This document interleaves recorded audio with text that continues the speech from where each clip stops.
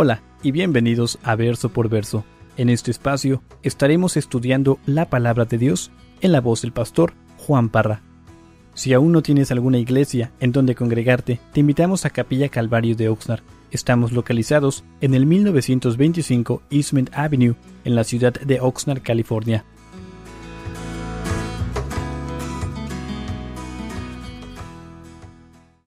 Sino también un corazón de pediatra. Él quería regresar y ver que sus hijos espirituales estaban creciendo en la fe. Pero sabemos de que también quería regresar por esta región porque quería regresar a Jerusalén con una ofrenda de amor. Y todas estas iglesias aportaron a esta ofrenda para Jerusalén, que no sabemos por qué, pero estaban padeciendo mucha necesidad, ya sea por cuestión de sequía o tribulación, pero estas iglesias aportaron una ofrenda de amor para llevársela Pablo a la ciudad de Jerusalén. Y fíjense, ahí dice en el verso 23, dice, hubo por aquel tiempo un disturbio no pequeño acerca del camino, porque un platero llamado Demetrio, que hacía de plata templecillos de Diana, daba no poca ganancia a los artífices, a los cuales reunidos con los obreros del mismo oficio dijo, varones, sabéis que de este oficio obtenemos nuestra riqueza, pero veis y oís que este Pablo, no solamente en Éfeso, sino en casi toda Asia, ha apartado a muchas gentes con persuasión, diciendo que no son dioses los que se hacen con las manos. Y no solamente hay peligro de que nuestro negocio venga a desacreditarse, sino también que el templo de la gran diosa Diana sea estimada en nada y comience a ser destruida la majestad de aquella a quien venera toda Asia y el mundo entero. Cuando oyeron estas cosas, se llenaron de ira y gritaron diciendo, grande es Diana de los Efesios. Dice aquí la palabra de Dios de que antes de que saliera Pablo de Asia, dice que hubo un pequeño disturbio concerniente al camino. Y vale recalcar de que ese disturbio que había era concerniente al camino, concerniente a nuestro Señor Jesucristo, porque Jesús dijo ser el camino, la verdad y la vida. Entonces, no tanto era el problema con Pablo, sino lo que Pablo estaba enseñando. Pablo estaba enseñando concerniente a la cruz, lo que vino a hacer nuestro Señor Jesucristo por nosotros. Y vemos aquí de que este disturbio estaba asociado ¿con qué? Con templecillos. Aquí se nos menciona a un personaje que se llamaba Demetrio y juntamente con todos sus trabajadores, dice que hacían imágenes, hacían imágenes de templecitos de Diana. Diana era el nombre de esta diosa de la fertilidad, así la llamaban los romanos, los griegos la llamaban Artemisa. Entonces se fabricaban no solamente templecitos que vendían, sino que también se fabricaban unas imágenes pequeñitas de una mujer, porque era una diosa, una mujer que tenía muchos senos. Entonces ellos se fabricaban estos artífices, estas imágenes de plata, de madera, de lo que pudieran encontrar y las vendían, porque recuerden que a este lugar llegaban muchas personas de todas partes del mundo a adorar, ¿sí? Y quiero que vean conmigo la majestad de este templo. Más para que se den una idea, estos son algunos de las ruinas que se encuentran en Éfeso el día de hoy, del templo, de lo que era el templo de Diana. Pero aquí pueden ver la grandeza de este templo. Este templo se tardó más de 220 años, aproximadamente 220 años para construir. Era enorme, era hecho completamente de mármol y tenía una longitud de 300 y pico pies de largo y de ancho medía 164 pies y era sostenido, pueden ver los pilares medían 60 pies de alto, todo mármol. Y ¿qué más sabemos de este templo? El centro había 127 pilares en este templo y en el centro del templo se encontraba la figura de Artemisa o de Diana, y lo que era una piedra negra. Los efesios se habían encontrado, muchos creen era una meteorite, y la empezaron a moldear a la imagen de una mujer con muchos senos, y esa la tenían en medio de este templo, y era donde llegaban los adoradores. Recuerdan la historia aquí de este templo, llegaban había sacerdotistas, prostitutas era lo que eran, llegaban y adoraban en este templo y hacían una barbaridad de cosas. Pero lo que está sucediendo aquí en Éfeso y estos templecitos es lo que está causando este pequeño disturbio. Porque ahora las personas ya no están, estos Demetrios ya no están vendiendo lo que estaban vendiendo antes. Porque gentes están cambiando, están aceptando al Señor Jesucristo y es lo que está sucediendo. Y lo interesante de esta porción es de que en todo el libro de Hechos hay 2 incidentes donde Pablo tiene problemas con los gentiles. Y este es uno de ellos. El otro es en el capítulo 16 donde Pablo tiene un problema con una mujer endemoniada que tenía un espíritu de adivinación. Entonces recuerden que tanto como aquí como en el capítulo 16 el problema principal es por cuestión de dinero. En el capítulo 16, los señores de esta mujer ya no estaban recibiendo ese dinero por la adivinación que estaba dando. Aquí Demetrio con todos sus compañeros ya no están recibiendo ese dinero de estas imágenes, de estas pequeñas cosas que venden, porque la gente, como les acabo de decir, están siendo cambiadas por el poder de la palabra de Dios. Y lo importante de todo esto es de que vamos a ver que un magistrado llega y aún va a defender al apóstol Pablo. Y fíjense lo que dice allí en el verso 29. Y la ciudad se llenó de confusión y a una se lanzaron al teatro, arrebatando a Gayo y a Aristarco, macedonios, compañeros de Pablo. Y queriendo Pablo salir al pueblo, los discípulos no lo dejaron. También algunas de las autoridades de Asia, que eran sus amigos, le enviaron recado rogándole que no se presentare en el teatro. Unos pues gritaban una cosa y otros otra, porque la concurrencia estaba confusa y los más no sabían por qué se habían reunido. Y sacaron de entre la multitud a Alejandro, empujándole los judíos. Entonces Alejandro, pedido silencio con la mano, quería hablar en su defensa ante el pueblo. Pero cuando le conocieron que era judío, todos a una voz gritaron casi por 2 horas, grande es Diana de los Efesios. Y vemos, hermanos, de que se ha juntado esta multitud. Dice que ellos están gritando, grande es Diana de los Efesios. Ahora, dice que esta multitud estaba controlada por la ira. La ira los había consumido y dice que se agarraron a estos 2 varones, a Gayo y a Aristarco, y no sabemos la cantidad de personas que se juntaron, pero dice que agarraron a estos 2 varones con intenciones malas y dice que se los llevaron al teatro de Éfeso. Y para que se den cuenta, este teatro en aquel entonces tenía cupo para 25,000 personas. Era un teatro enorme, grande. Y dice que agarraron a Gayo y a Aristarco y se los llevan a este lugar. Y dice que la gente está grite y grite, Diana, la diosa, la gran diosa Diana de los Efesios. Entonces traten de visualizarse eso por un momento. El primer servicio contaba de que no sé cuántos de ustedes han ido a un partido de béisbol. El más cercano es el que tenemos aquí en Los Ángeles de los Dodgers. Ahí caben 52,000 personas y saben lo que se siente estar ahí cuando se llena el estadio. O sea, es algo enorme. En el año 2009 tenemos estadios que tienen cupo para 50,000 personas. Regresando 2,000 años atrás, tenía cupo para 25,000 personas. Era algo magnífico. Imagínense el tiempo que se tardó para construir algo así. Y aquí es donde acaban de traer a estas 2 personas. Y me da risa porque fíjense lo que escribe Lucas en el verso 32. Dice, unos pues gritaban una cosa y otros otra, porque la concurrencia estaba confusa y los más no sabían por qué se habían reunido. ¿Qué es lo que está diciendo Lucas aquí? Dice que toda esta gente se acaba de juntar en este teatro y están gritando como locos y no saben ni por qué. Dice que algunos gritaban una cosa, otros otra, y nomás están haciéndola ahí de loco. Y lo interesante es de que lo hacen por 2 horas. Imagínense ustedes estar gritando como locos por 2 horas.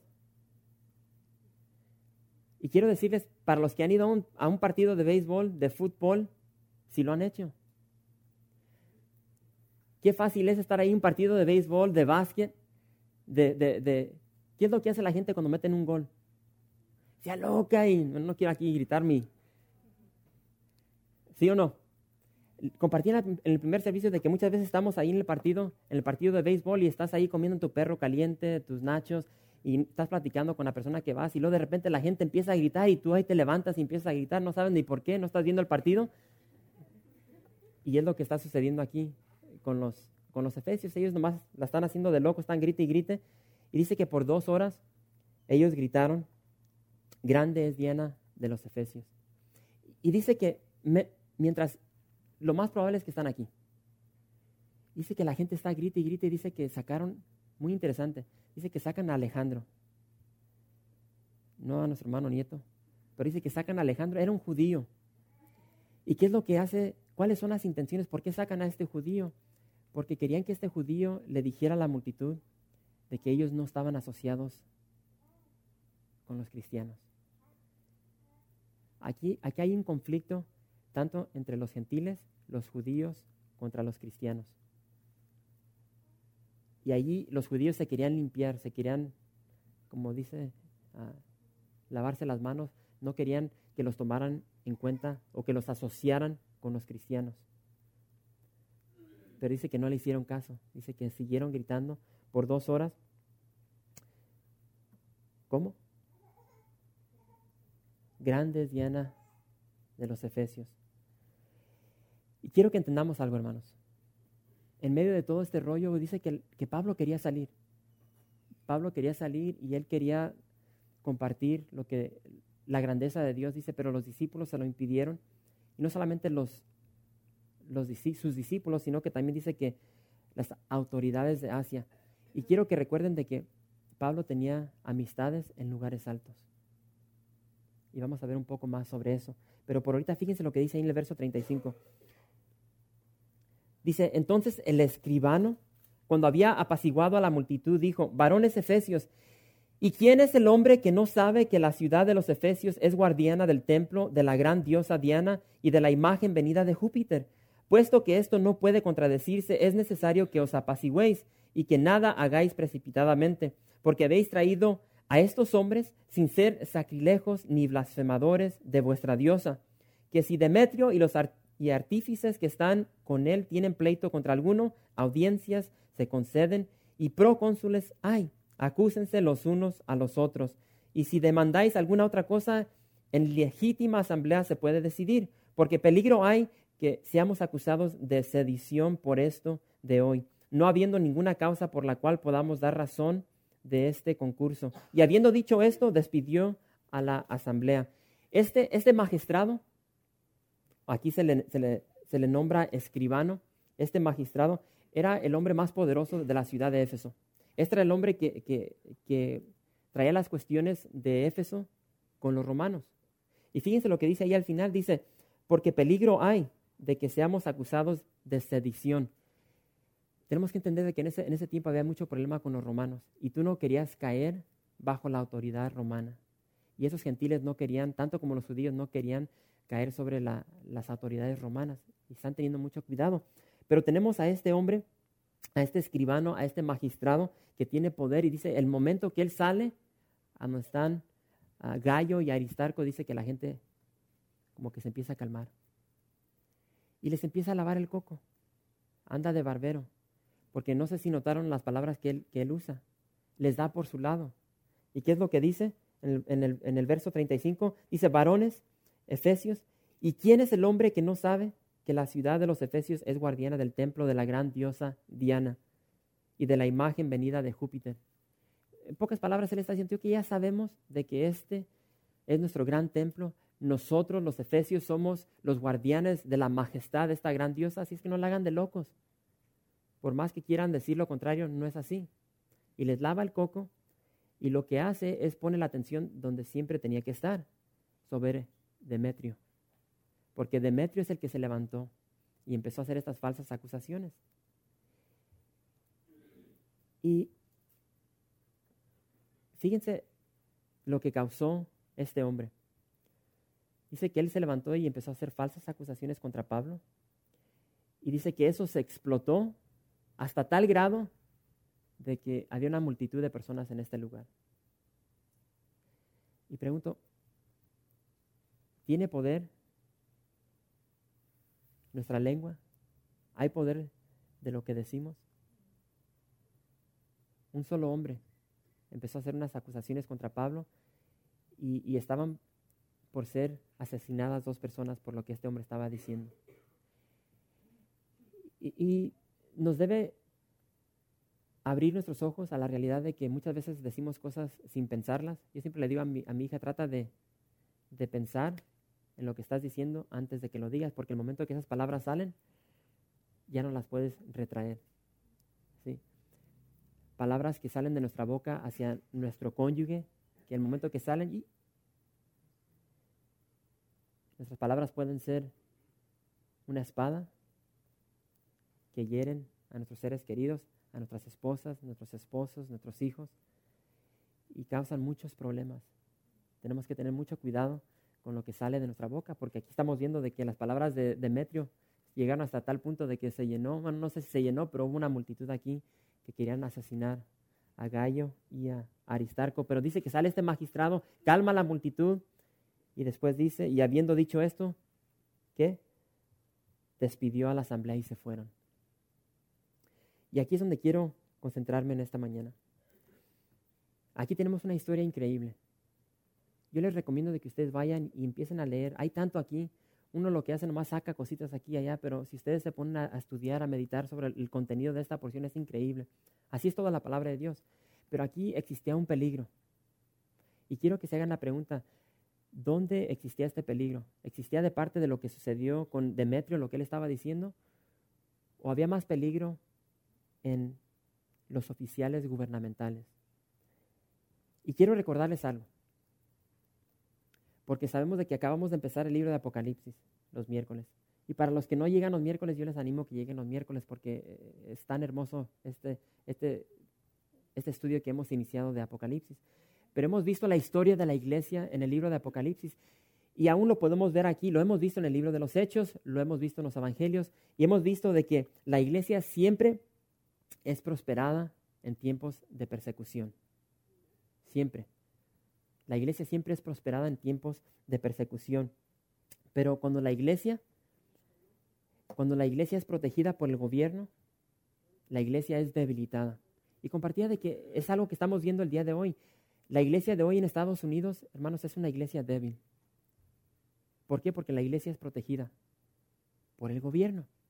Y eso está en sus inicios de cambios, y vamos a ver algo dramático en la iglesia. Pero vemos de que la iglesia siempre prospera en tiempos de persecución. Cuando es protegida, la iglesia se debilita, y eso, si lo asociamos a nuestras vidas personales, es una verdad. Cuando nosotros estamos padeciendo problemas en nuestra vida, cuando estamos pasando por tribulaciones, por dificultades familiares, matrimoniales, sociales, monetarias, nosotros somos, ¿cómo se dice?, edificados. Nuestras vidas son fortalecidas, y después de que salimos de esas etapas difíciles, ¿cuántos de ustedes pueden decir de que su vida, su caminar con Cristo ha sido un caminar ya ahora más maduro por lo que usted pasó? Y esa es una realidad. Muchas veces no queremos problemas en nuestras vidas, pero esos problemas nos van madurando en nuestro caminar con Cristo. Y es lo mismo con la iglesia, porque nosotros somos la iglesia, no las paredes. Nosotros somos el cuerpo de Cristo, y nosotros vamos a ser prosperados cuando pasamos por persecución. Y quiero que recuerden las palabras de nuestro Señor Jesucristo, y para eso quiero que vayan a Apocalipsis capítulo 2. Apocalipsis capítulo 2, vamos a ver el verso 4. ¿Estamos ahí? Y aquí en el capítulo 2, el Señor le está escribiendo a la iglesia, ¿de dónde? De Éfeso. ¿Dónde se encuentra Pablo ahorita? En Éfeso. Y dice el verso 4, Apocalipsis 2, verso 4, tengo contra ti que has dejado tu primer amor. Recuerda, por tanto, de dónde has caído, y arrepiéntete y haz las primeras obras, pues si no, vendré pronto a ti y quitaré tu candelero de su lugar si no te hubieres arrepentido. Y quiero que recuerden, que regresen a nuestros estudios de los miércoles, y recuerden que los 7 candeleros representan las iglesias. Y Juan nos pinta un panorama hermoso de nuestro Señor Jesucristo. Y dice Juan que el Señor Jesucristo está en medio ¿de dónde? Está en medio de los candeleros, está en medio de su iglesia. El Señor está en medio de nosotros. Y el Señor dice, tengo contra ti que has dejado tu primer amor. Has dejado tu primer amor. Y le dice esto a la iglesia de Éfeso. El día de hoy, ¿ya vieron las ruinas que se encuentran en Éfeso? De lo que fue una gran ciudad, es todo lo que queda. Puras ruinas. De lo que fue una iglesia en aquel entonces, en los tiempos de Pablo, esa iglesia que inició bien, pero terminó mal. No hay rastros de una iglesia cristiana en ese lugar. Estaba leyendo de que hay una iglesia musulmana, pero iglesia cristiana no hay. Y las palabras del Señor fueron claras. Tengo contra ti de que has dejado tu primer amor. No lo perdieron, lo dejaron. Y pregunto, ¿cuántos de nosotros estamos al borde de dejar nuestro primer amor? Porque quiero recalcar de que no lo perdemos. Siempre estamos conscientes de dónde debemos estar. No se pierde.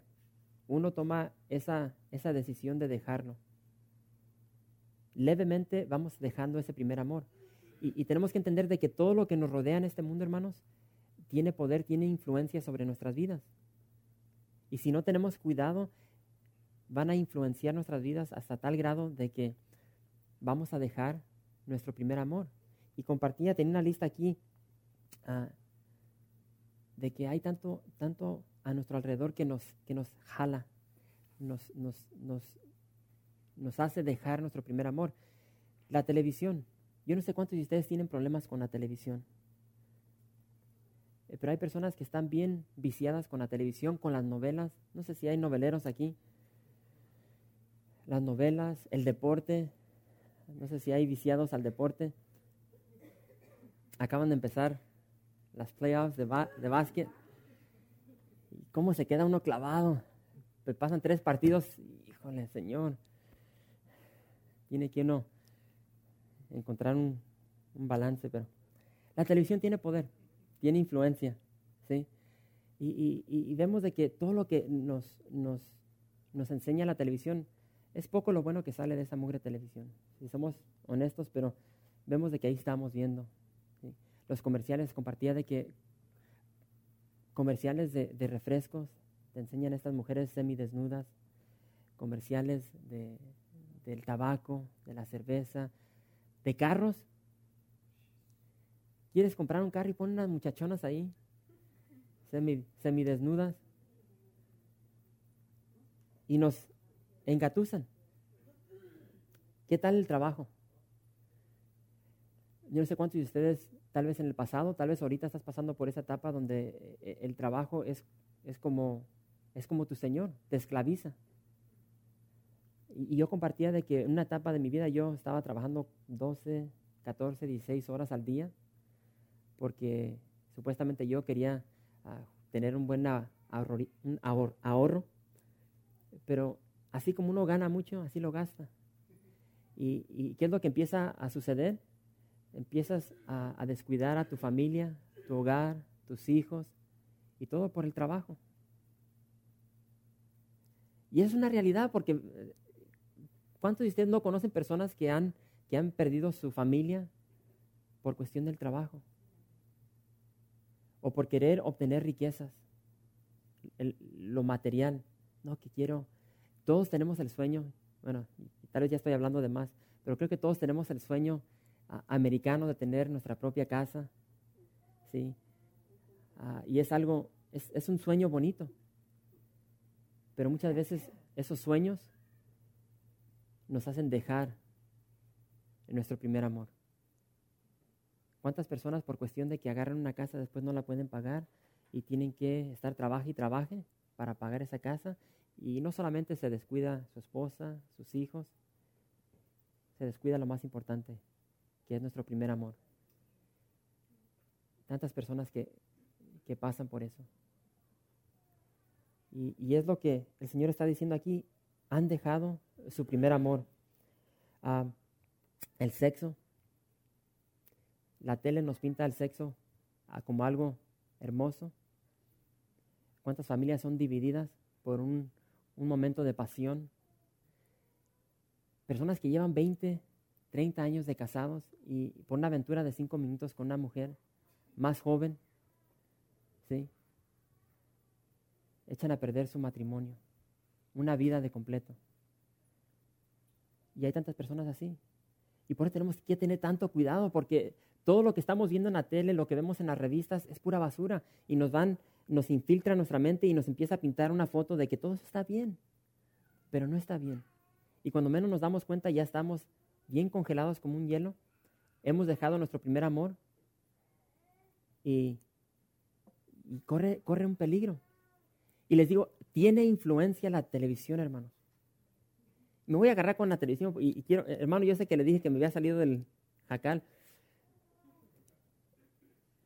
Di un ejemplo en el primer servicio que se me vino a la mente y para decirles de que tiene poder la tele, y no sé cuántos de ustedes se han dejado llevar por cosas que ven en la televisión, pero compartía de que yo supuestamente, ya todos sabemos de que a veces empezamos dietas, todos queremos empezar dietas y esas dietas duran una semana, 2 meses y se acaba la dieta porque le entramos bien y bonito. Pero yo empecé hace 2 semanas una dieta y esa dieta consiste de jugos. Entonces allí saqué mi extractor de jugos, todo lleno de telarañas, y lo limpié y fui a la tienda y me compré, ¿cómo se dice? Apio, me compré manzanas, zanahorias, coliflor. Yo voy a hacer ahí mis jugos. Y empecé yo con mis jugos y saqué este extractor de jugos que lo compré hace como 10 años atrás y lo prendí. Y ¡ay! Un ruidazo. Y pues ya empecé y pues tuve que empezar a cortar mis zanahorias. Las manzanas las tuve que cortar como en 6 pedacitos porque no caben las mugreras. Y ahí estoy y se me atoraba. El chiste es de que, vaya voy, tengan paciencia. Como 2 días después de que empecé mi dieta, estaba en mi cama y estaba viendo la tele. Y pura coincidencia, sale un comercial de un extractor de jugos. Y este extractor de jugos estaba bonito, estaba así, cromado. Y está allí los que lo están promoviendo y están hablando y no se oye. Y dice la señora, para los que están viendo, quiero que sepan que están prendidos. Tenían 2 ahí. Están prendidos. No hacen ese ruido. Ay. Porque supuestamente yo me los quiero hacer en la mañana antes de venirme aquí a la iglesia. Pero si prendo esa mugre voy a levantar hasta a los vecinos. Entonces ese es el primer punto que dije, esta sí funciona. Y luego el Señor agarra una manzana entera y la deja caer. Dije yo, ya no voy a tener que cortar zanahorias, manzanas, toda la mugrera la aviento ahí, me va a aventar mis juguitos. ¿Y qué lo tienen? Ahí estoy apuntando al teléfono. No la ordené. Pero saben que el jueves estaba ahí en Hechos y los estaba viendo y dije, Pero ¿cuántos de nosotros vemos cosas en la tele y en esa emoción del momento ordenamos cosas que no necesitamos, nos endeudamos? Y eso no solamente sucede con cosas en la tele. ¿Cuántas personas han pasado por las mismas situaciones con un carro, con casas? Han perdido sus matrimonios porque en ese momento de la emoción se les hace fácil meterse con una mujer. Corre un gran peligro en todo lo que nos ofrece este mundo. Y no vale la pena. Yo le digo esto a los varones, a los que están aquí, que tienen sus matrimonios. Yo voy para 15 años de casado. Y yo le pido en mis oraciones siempre, todos los días al Señor, cuídame de no caer en una relación ilícita. Porque yo sé que todos aquí estamos propensos a caer en eso. Y el que diga que no, se está engañando a sí mismo. Y es una lucha diaria que todo varón está luchando. Y pueden decir que no lo es, sí lo es. Y para los que ya tienen mucho tiempo de casados, imagínense perder todo eso, tu matrimonio, 15 años de vivir con tu esposa, con tu esposo, porque también es para las esposas, esas relaciones con tus hijos. Y por una aventura con una mujer, ese hogar se va a dividir. No vale la pena. No vale la pena. Y el Señor dice, tengo contra ti que has dejado tu primer amor. Recuerda, por tanto, de dónde has caído y arrepiéntete y haz las primeras obras, pues si no, vendré pronto a ti y quitaré tu candelero de su lugar, si no te hubieres arrepentido. Y yo quiero que cada uno de nosotros seamos exhortados en esta tarde a mantener